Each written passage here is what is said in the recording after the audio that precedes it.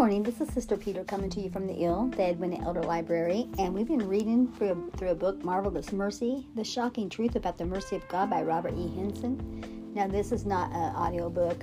This is just where I read books out of our Edwina Elder Library, and I share them with my listeners on the E.E.L podcast. We are on page 112, and we've been talking about Psalms 103. The psalmist reminds us in verse 2 of the awesome benefits package that comes with being a child of God. In verse 3, it is declared that the Lord forgiveth all of our iniquities and that He is the healer of every disease. Verse 4 speaks of God's physical protection, His loving kindness. That's the Old Testament word for grace, and the Lord's tender mercies. The word mercy, in its original Hebrew, carries the connotation of tenderness.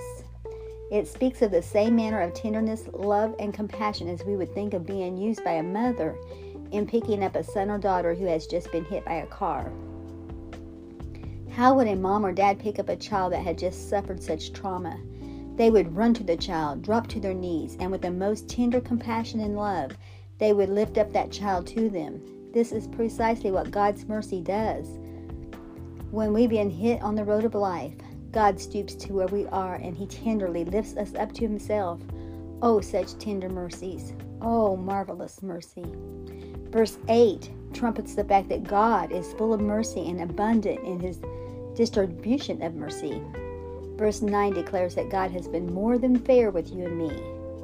Then the psalmist says in verse 11, For as the heaven is high above the earth, so great is His mercy toward them that fear Him. So great is His mercy. It's as great or as tall as the highest heaven. You and I are limited in our reach according to our height. The taller we are, the longer our reach. How tall is God's mercy?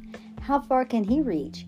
He can reach into the highest heaven. He can also stretch to lift a soul from the lowest gutter. How tall is heaven above the earth?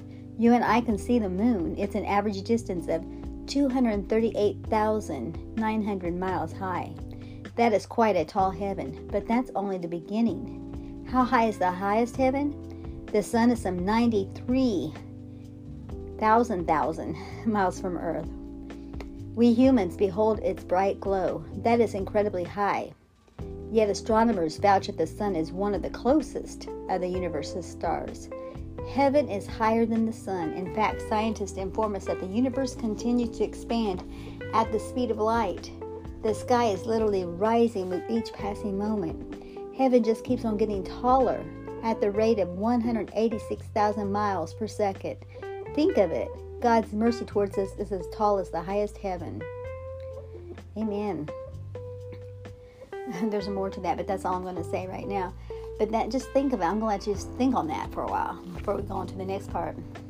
So today, as we point others to the cross and remind everybody of God's wonderful mercy, let's be merciful to ourselves and to each other. Let's remember, we only have one life to live. So soon it will pass, and only what we do for Christ will last. You have a great day. Lisa Peter, your host of the Edwina Elder Library podcast. Love you all. Bye-bye.